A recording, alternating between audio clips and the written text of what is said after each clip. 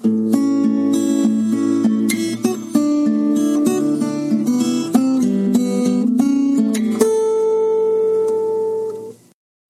to the 245th installment of Ear to the Ground, the Land Stewardship Project's podcast on family farming, sustainable agriculture, local food systems, and local democracy. I'm Brian DeVore, editor of the Land Stewardship Letter. As a journalist who's covered agriculture for over 3 decades, I'm fascinated by how language evolves when it comes to describing various practices, systems, and principles. For example, back in the 1990s, soil quality was all the rage.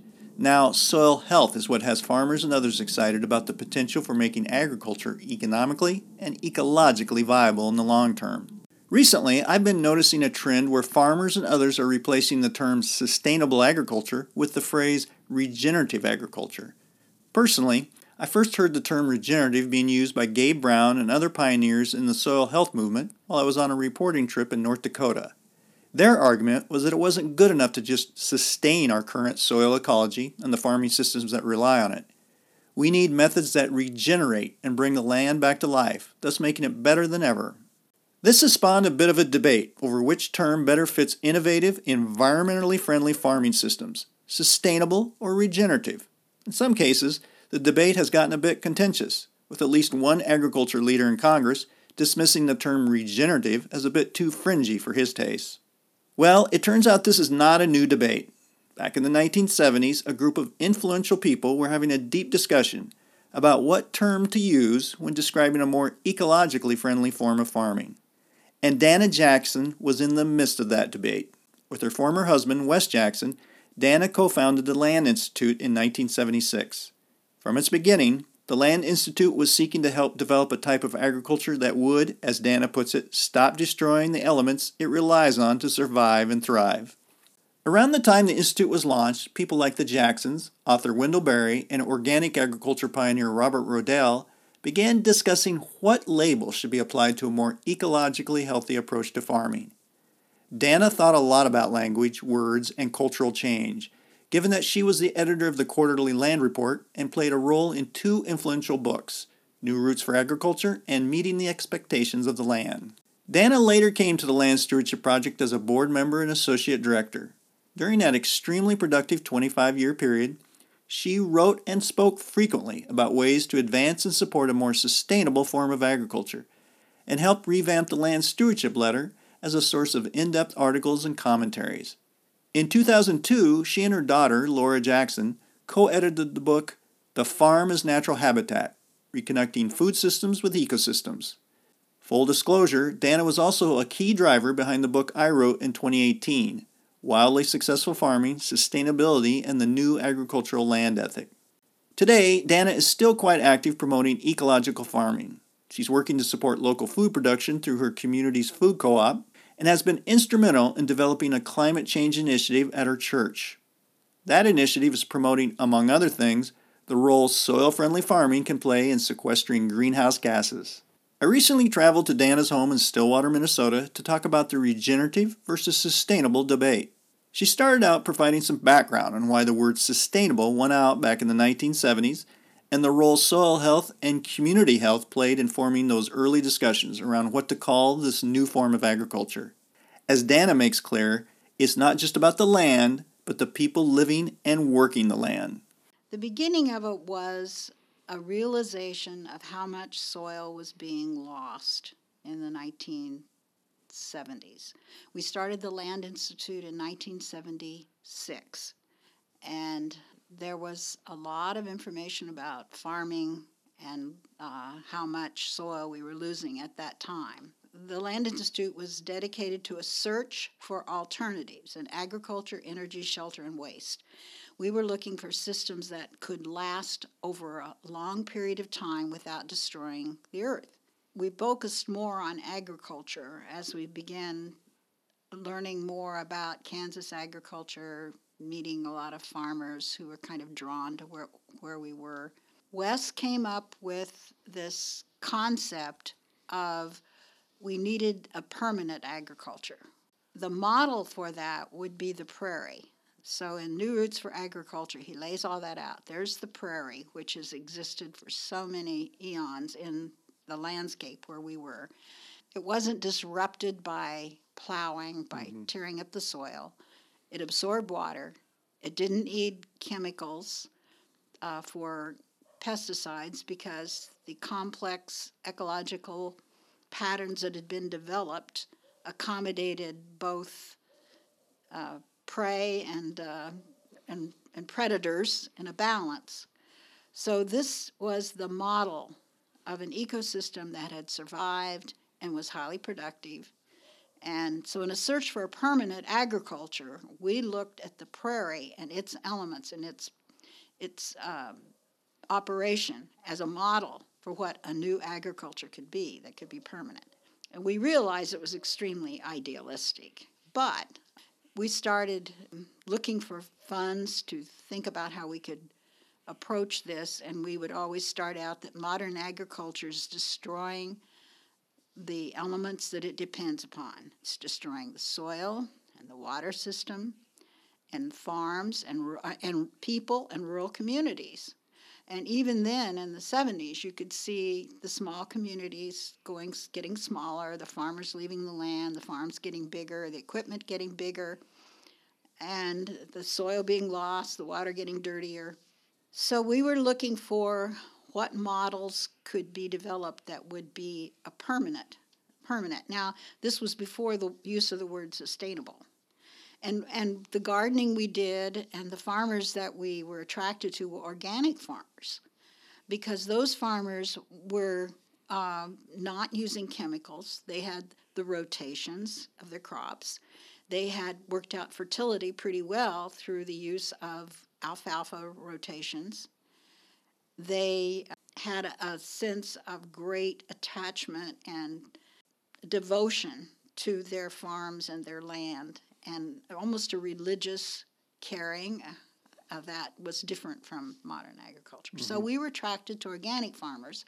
We became acquainted with Robert Rodale, who was the son of the Rodale who started the Rodale farm, Rodale Institute. Well, it wasn't the Rodale Institute. He started the Rodale Organic Farming magazine. Mm-hmm. But this was Robert Rodale, the son of the founder. And they had been working on improving crops, but using the organic method. And when the Institute was started, the Rodale Institute was really devoted to how farmers farming the crops that were in demand at the time, which is corn, soybeans, wheat, all of those, could grow them organically, and they would rotate them. And they were looking at that as a way of taking care of the soil, and it would not lose its quality. And they weren't just talking about fertility. Mm-hmm. They were talking about the soil structure. I don't know what the words were used at the time, but I've talked to a lot of organic farmers back in the 70s who picked up soil in their hands and showed me what the ideal was.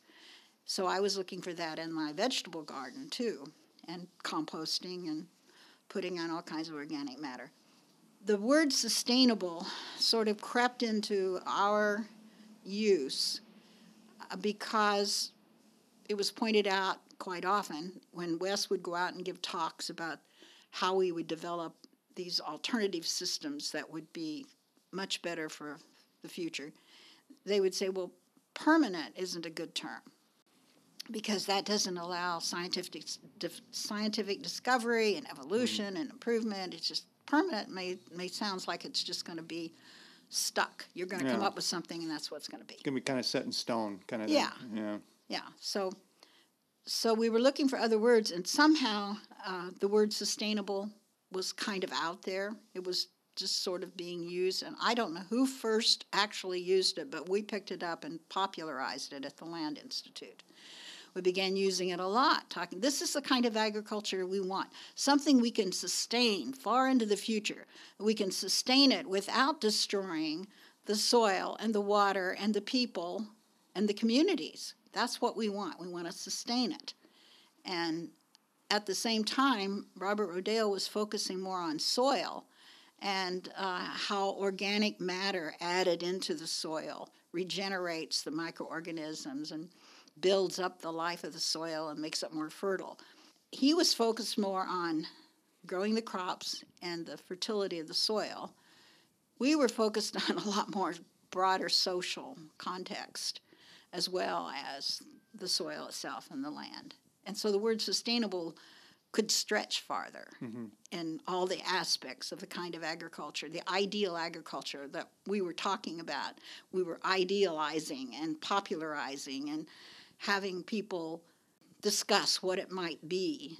And that was part of a Land Institute. It was bringing people there with ideas and stimulating other ideas and saying things there that you wouldn't say at Kansas State University because you dared to dream and think broader and deeper and more religiously in a sense.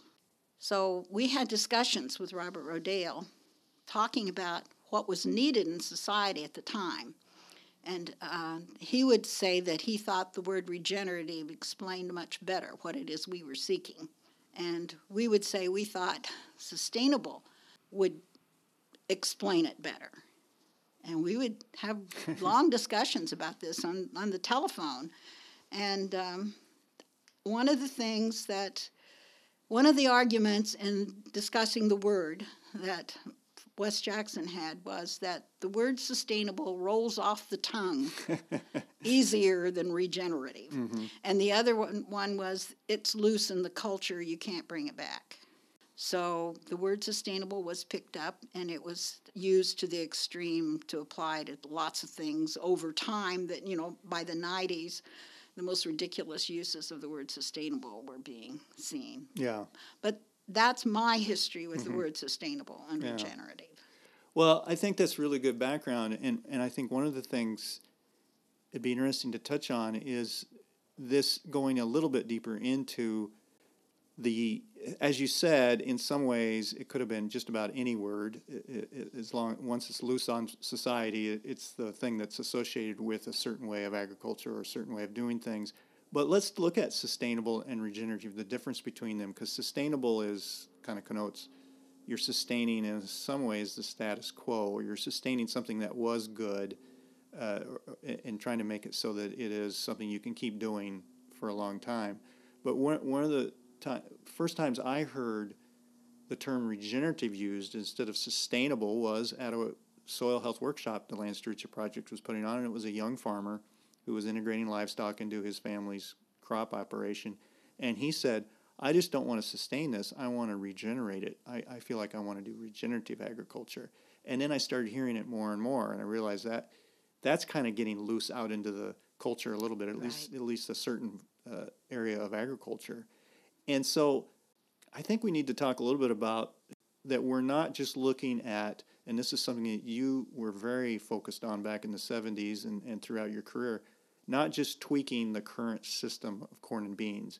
And that's where maybe regenerative can kind of get a little deeper at a real revolutionary way of looking at agriculture, whereas sustainable or sustaining, it could mean, well, we're trying to sustain this corn and soybean system, make it at least environmentally sound enough that we can keep doing it for a couple more decades. But you were really looking at not just sustaining that system or tweaking it, the current kind of status quo, but really revolutionizing the way we did agriculture a little bit. We were talking systemic agriculture, and that's one of the things about the word regenerative, which is really great. And where it began is just with the soil, regenerating. The farmer wants his systems to be regenerative, the way he farms his crops. Mm-hmm. If regenerative is loose in the culture and farmers are inspired by it, and that's the term that they feel explains what they're doing, all the more power to them to use it and talk about it and make it theirs. But I don't think that when we talked about sustainable agriculture, we weren't focused just on some systems of soil regeneration. We were talking about much broader concepts. And in the 90s, when I started at Land Stewardship Project, we were using the definition of sustainable agriculture is ecologically sound, socially just, financially viable, and humane. Mm-hmm. So when I started to work for Land Stewardship Project, we were kind of thinking in that concept because LSP, in contrast to the Land Institute, which was more research oriented and into actually the biological, ecological part of it, even though we talked about it in all these broad terms. LSP had programs. They had policy programs, and they were working in a way where they needed that broad definition. We were working with policy issues, and so you had to talk about financially viable. And Ron Cruz he was influenced a lot by those discussions you guys were having back. Oh yeah, especially in the 80s when Ron Cruz co-founded LSP with Victor Ray, and he visited the Land Institute, so he was probably hearing a lot of this discussion around what is truly a sustainable agriculture. How can we kind of just not tweak around the edges kind of thing, but really look at getting deep into changing it up and making it sustainable for everybody. Yeah, Ron spent a lot of time at the Land Institute. I mean, he was down there we invited him for different events and Prairie Festival, and I went on the board of Land Stewardship Project in 1982. So I was coming up here for board meetings from Kansas until I moved up here in 1994.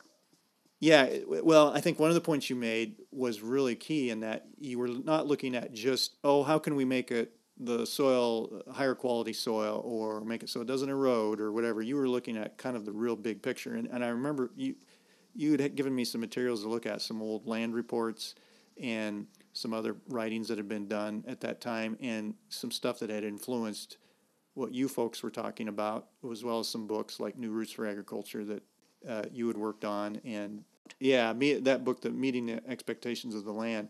And one of the things that it really, and I think this is something LSP is trying to kind of get the word out on and kind of influence the narrative around, is whatever you call it, regenerative agriculture, sustainable agriculture, also includes people. And the quote from I think Wendell Berry is that it's not just about deplete the soil, but it doesn't deplete people. Right. It's good for the people. It doesn't. I think one of the things you had said to me, and I don't know if it was from Wendell or Wes Jackson or who, is it doesn't destroy the resources upon which it depends, including people. I mean, that's a really important piece to include on that. That's a really good thing to get at that core of it. It's not just this mechanistic, okay, we're going to make sure soil has a certain fertility level and it's not eroded at a certain level, but how are people who are part of this ecological community, how are they served on this a little bit? But from the beginning, the idea was not to continue having annual crops.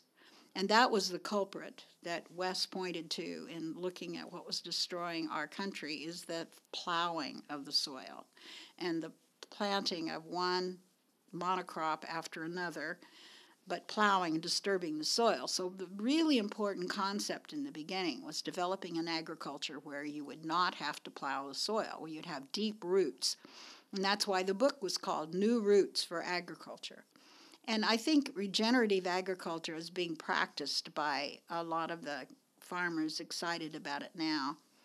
They are decreasing the amount of plowing with no-till agriculture, and they are planting cover crops to keep roots in the soil. So some of the concepts are there that we had in the beginning. But what's missing is the ecosystem processes that we were striving for, and that would mean that the plants working together would provide fertility for each other, would provide the pest control because of the systemic long evolved processes that had been developed that were stable. And that's the kind of thing we were looking for. The kind of thing, in a way, that's been talked about so much in recent years about forests, when they've discovered that trees interact in ways. And we knew that was happening on the prairie. We could see that. Mm-hmm. It didn't get the research that the agronomic challenges got. If you're thinking about developing a crop, you're looking at seed yield, stalk strength. You're looking at all kinds of, uptake of nutrients, different questions, different problems.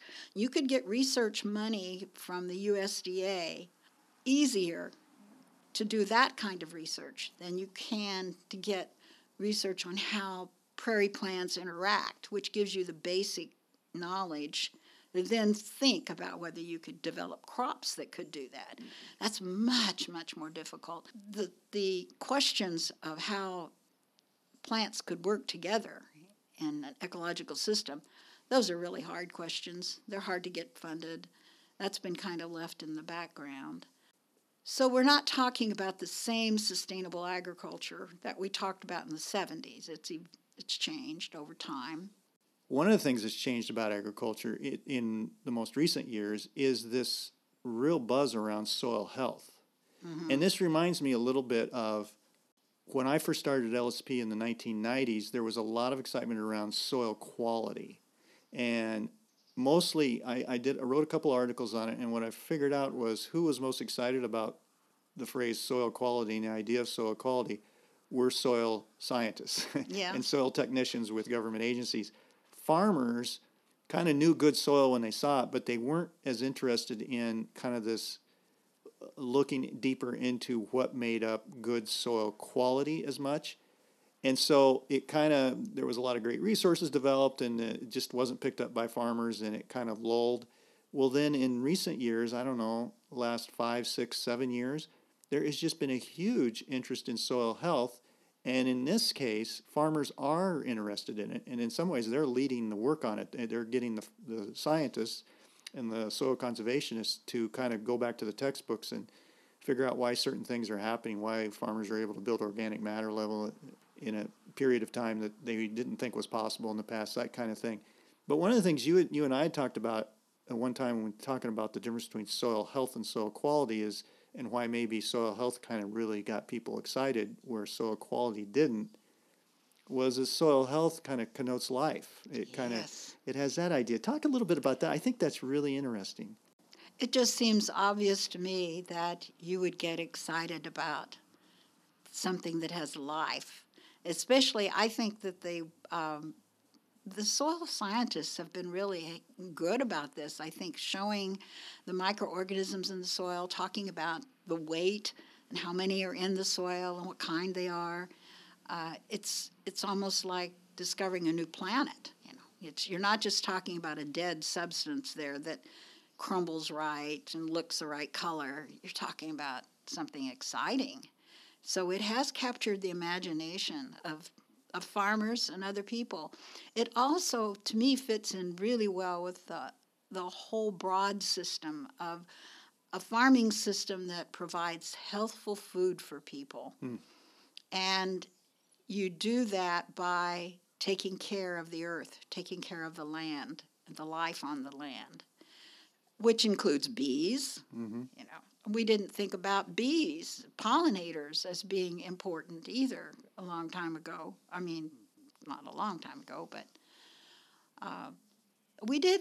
I did beekeeping at the land, and we did talk about bees, and we were friends with beekeepers, but there wasn't all this understanding of how important to crops bees are and all the other native pollinators that are in the landscape. So that, I think, is connected a little bit. That's a good concept because you talk about the health of communities, you talk about the health of the land, you talk about the health of the people that live on the land, and you talk about the health of the soil. It all has the meaning is much more human and close to what you're thinking than the word quality. Mm-hmm. Quality is like, I don't know, it's abstract, much more abstract. Yeah. So I think that's really interesting, Dana, how you talk about how soil health really gets at this. It kind of gets at this idea of regenerative rather than just sustaining a certain way of doing things. And it reminds me of that quote from Aldo Leopold. It's one of my favorite quotes. It's the most important characteristic of an organism is that capacity for internal self-renewal known as health. And he was talking about the land in general, but boy, could that touch on agriculture. That it really gets at this whole idea of regenerative, I think. I think he had agriculture in mind. I mean, he saw the growing of crops for food on the land as, he didn't see it as industry, or it shouldn't be industry because you use the natural world to produce food. Yeah. So the capacity of the land to renew itself is it's very much a part of both sustainable and regenerative. Yeah, yeah, and it gets at that idea too that, as Leopold really preached, was we shouldn't be separating food production from the natural systems out there, the natural ecosystems, the natural workings of the land, and shouldn't be separating people from those natural systems either, kind of thing. That the health of all of us is kind of dependent on everything being healthy. But you know that after World War II and in the 50s, when they started using chemicals, and when, before World War II, there weren't that many tractors on the land. But the whole change in the 50s and 60s, especially the 60s, for machines, and the reason Rachel Carson wrote her book was in 1962, we were at the height of using chemicals irresponsibly on the land. Everything was to be used. There wasn't any real thought and discussion about the land being a biological, having health, and Leopold was seeing much broader, seeing a much broader understanding. Yeah. We used to use the expression the long-term capacity of the land to support a variety of life and culture. That was one of our phrases that got into proposals. Yeah. Culture, I like that. Yeah, a variety of life and culture. Yeah. And of course, that's another thing. The whole concept of sustainable agriculture, in our understanding use of it, was influenced by Wendell Berry. Because he was not a scientist. He saw community and farming as the important part of culture. Yeah. And he was very influential in the way we thought about it. Well, and adding culture is very important on there because it goes beyond this idea that can be part of the, frankly, environmental movement sometimes, in that people don't belong in that scenic landscape kind of idea, that the perfect calendar of the mountains shouldn't have any sign of human beings in it, but which makes a beautiful picture. But regenerative agriculture, sustainable agriculture, whatever you want to call it, is getting at that idea that we are part of that system, that we can be part of that system. It's not an either-or kind of thing. It's not just the pure wilderness or the kind of industrial landscape kind of thing. I have thought that that's one of the things, urban people who start learning about agriculture begin learning about the crop systems and how destructive they are. I think probably they start with being totally disgusted by large-scale confinement of animals. Right. And then they understand that the millions of acres and 2 crops. But what they don't understand often, and just really surprises them, is how communities have disappeared, so that congressional districts get bigger and bigger, and schools are farther and farther apart, and children are denied. I mean, you get into the cultural implications of industrial agriculture, and you really see the destruction, and that can be communicated to people who aren't biologically oriented maybe, but when they realize that they start thinking about it. At least I've had that experience. Yeah. No.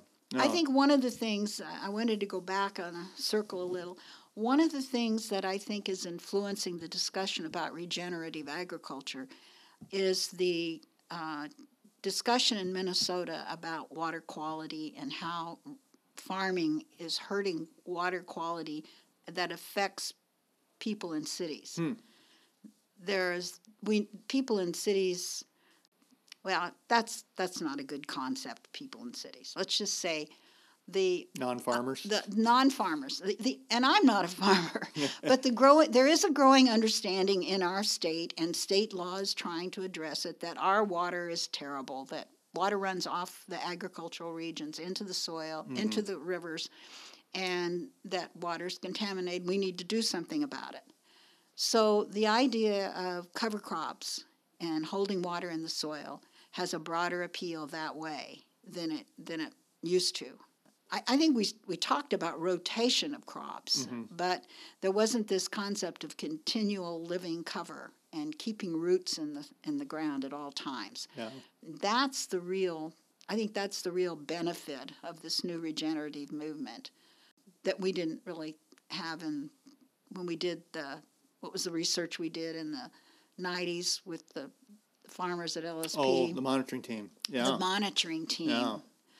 So that... Where the farmers, we kind of brought together, I know George Booty and some other folks at LSP brought together farmers with scientists and with natural resource professionals and ornithologists and insect experts, and tried to figure out a way the farmers could monitor how sustainable their farms were, how regenerative they were. And they had to monitor them based on not only the yield, the income, but the water quality and the birds. That was just sort of a measure of what's the ecological health of their farm if there were birds. Yeah.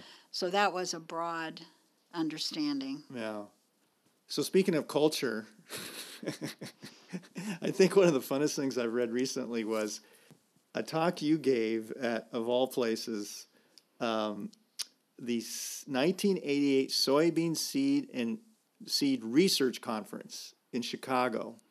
And it was really interesting, and you've talked to me about this before. You were kind of brought in to kind of be the poster child for saying, hey, yeah, look, we're looking at conservation a little bit. But then it turns out they had speak right after you, James Mosley, who was a farmer, and he had worked for the USDA, and I actually had written about him in a previous life and was involved in the seed industry in Indiana. He had to then kind of almost, it wasn't like he was countering what you had said, but he was giving the other view of how agriculture could kind of reach natural resource goals. And he was kind of representing the view of, yeah, we can tweak around the edges of the current corn-soybean system and still reach these natural resource goals that we want. You know, for one thing, your talk is much longer because you did a lot more research and you had to give the history, but then you also said, here's the some of the options we have out there, some of the what could happen if we really look at this on a deeper level. Could you just talk about that experience of, that was in 1988, and it was kind of fairly early in the sustainable ag movement, and you know, you come in there, and I think you said at one point you watched as people got up and walked out one after another. Well, also remember, I think I was the only, there may have been one or two other women among 500 people, but I was the only woman. Yeah. I was certainly the only woman speaker. And I didn't talk about soil conservation. I talked about some of the ideals of an agriculture that would be sustainable. And I tried to, I thought about it as I remember. I mean, that's been a long time ago, Brian. Tried to say there's a role for plant breeders. Mm-hmm. You did. You did talk about that. And plant breeders don't just have to increase yield or improve stock strength or whatever. They could also think about how crops could mix with other crops in the plant breeding part of it. But I was in a ballroom in a big hotel in Chicago, really fancy hotel. Of course, at that time, walking to the front and standing at that podium and looking out at the ballroom, I remember it just seemed so big. And there were no women, or if there was just one or two. But as I was doing my talk, and people realized what I was talking about, I was talking about something entirely different than what they were doing. Mm-hmm. And they weren't interested in that. They were there to learn about more opportunities to sell more seed and what people were interested in. So they weren't interested. So they got up and left. And it was very, very disheartening to keep going for as long as the talk took and watch people just get up and leave while I'm speaking until the ballroom was practically empty. It wasn't a ballroom. I think it was an auditorium of some kind, but it was just pretty big. But I just think that is an example, and you talked about this before, the pushback that we got from the land grant system, from industry, because we weren't just talking about, again, kind of tweaking around the edges No. of the current system. We were talking about something new, and in order to do that, you have to call out the current system a little bit. And so that was just a prime example of that, I think. Well, there was quite a bit of conflict for a few years with land-grant universities, not just from the point of view of those of us who were talking about a totally different kind of agriculture, but farmers were really upset. Economically, they felt like the economists, the ag economists, really led them astray. Mm-hmm. And there were demonstrations at Kansas State University. I don't know whether there were at Minnesota at the time, but there were farmer demonstrations and loud protests. They felt like they were being led down the wrong path. They didn't know what the right path was, but they knew that they weren't really being helped. And I think it was a transition that the land-grant universities continued making, and farmers were just beginning to understand that they were really now beholden to the chemical industry and the machinery industry, Mm-hmm. and that they were less and less concerned about what the farmer thought. Yeah. As we're talking about sustainable, regenerative, I know that, we talked about a permanent agriculture. There was different words and phrases thrown around, and you talked about how sustainable kind of got loose on society, and that rolled off the tongue better. So that was the one that we used for so many years, and now regenerative is kind of the thing that we're hearing more and more people use. In some ways, and you know this because you know the power of words, it almost doesn't matter what word it is. Like when you look it up in the dictionary, if it really defines exactly what we're talking about, it's what people associate with it. That it could be just about any word, even a made-up word, as long as it fires people's imagination a little bit. I mean, if that makes sense. Well, I think it has to be close. I mean, I don't think it could be any word. No, I think it has to be a word that people can have mental images in their heads of what they're talking about. Mm-hmm. But words do matter, and one of the things that I think is important is if regenerative is the word that people want to use and it describes what we're talking about now in terms of soil health and cover crops, that's fine. But it wasn't what we were talking about when we started using sustainable, Mm-hmm. because we were talking about the long-term capacity of the land. We were thinking much more broadly. And maybe the good thing about this is that regenerative is a word that's being developed and promoted and used by farmers, Mm-hmm. where when we started talking about sustainable, this word was promoted and developed by a scientist who was a dreamer and never afraid to go beyond the way other people thought, but not a regular farmer. Mm-hmm.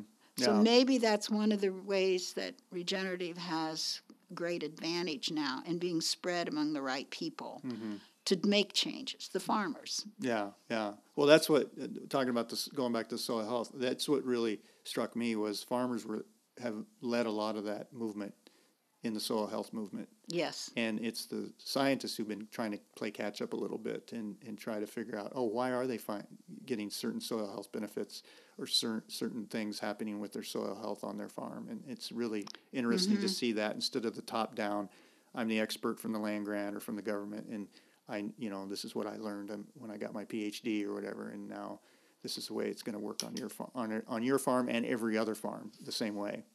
What do we do about? I just opened the Star Tribune newspaper the other day, and there was an article about an initiative being put on by Cargill where they use the word regenerative. I mean, what do we do about when that word gets co-opted? We certainly saw it was sustainable, Mm-hmm. and we've seen it with conservation, with a lot of words. But what do we do about this idea of the industrial system co-opting that? Is it a good thing or a bad thing, or what?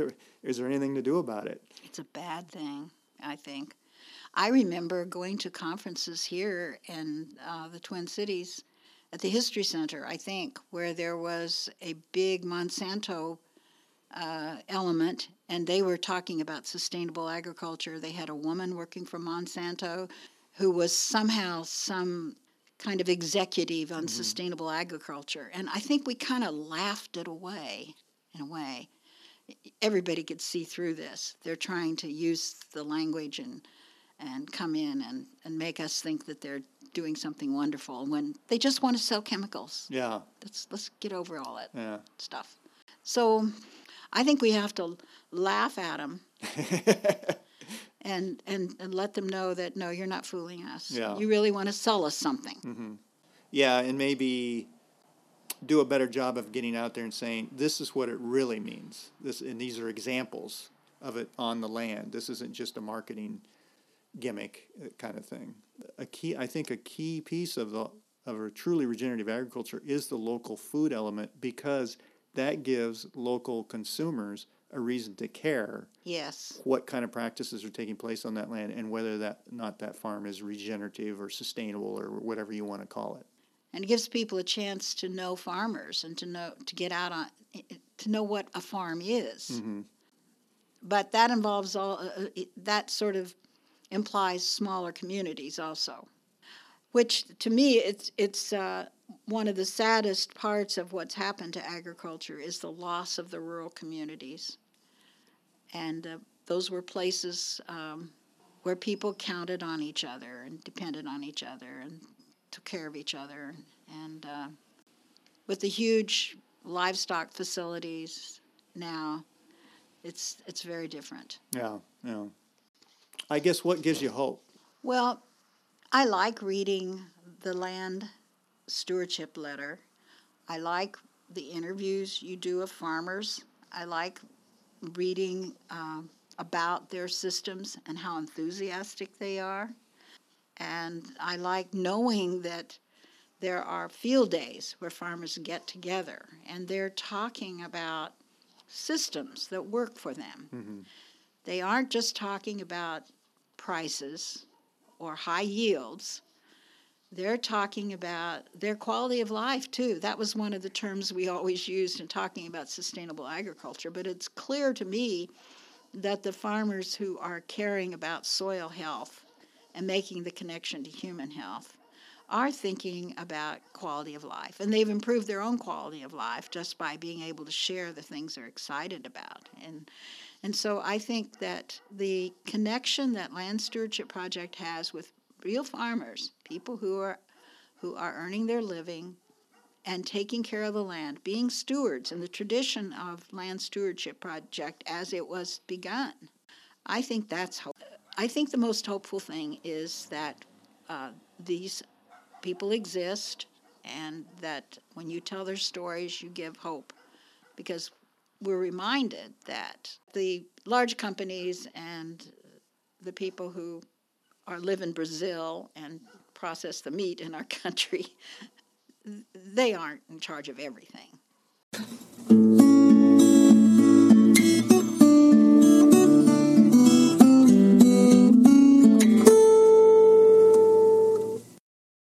Personally, after doing this interview, I'm settling on the term regenerative.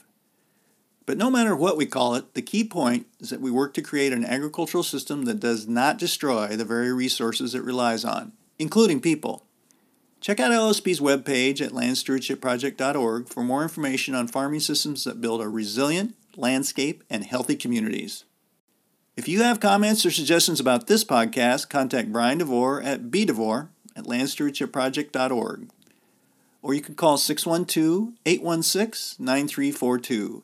By the way, it helps us greatly if you can give Ear to the Ground a rating on iTunes, Stitcher, Spotify, or whatever podcast platform you utilize. Thanks to Laura Borgendale, a Western Minnesota musician, for Ear to the Ground's theme music. And a special thank you to all of Land Stewardship Project's members who make initiatives such as this podcast possible. If you're not a member, visit landstewardshipproject.org to learn how you can support LSP. Thanks for listening.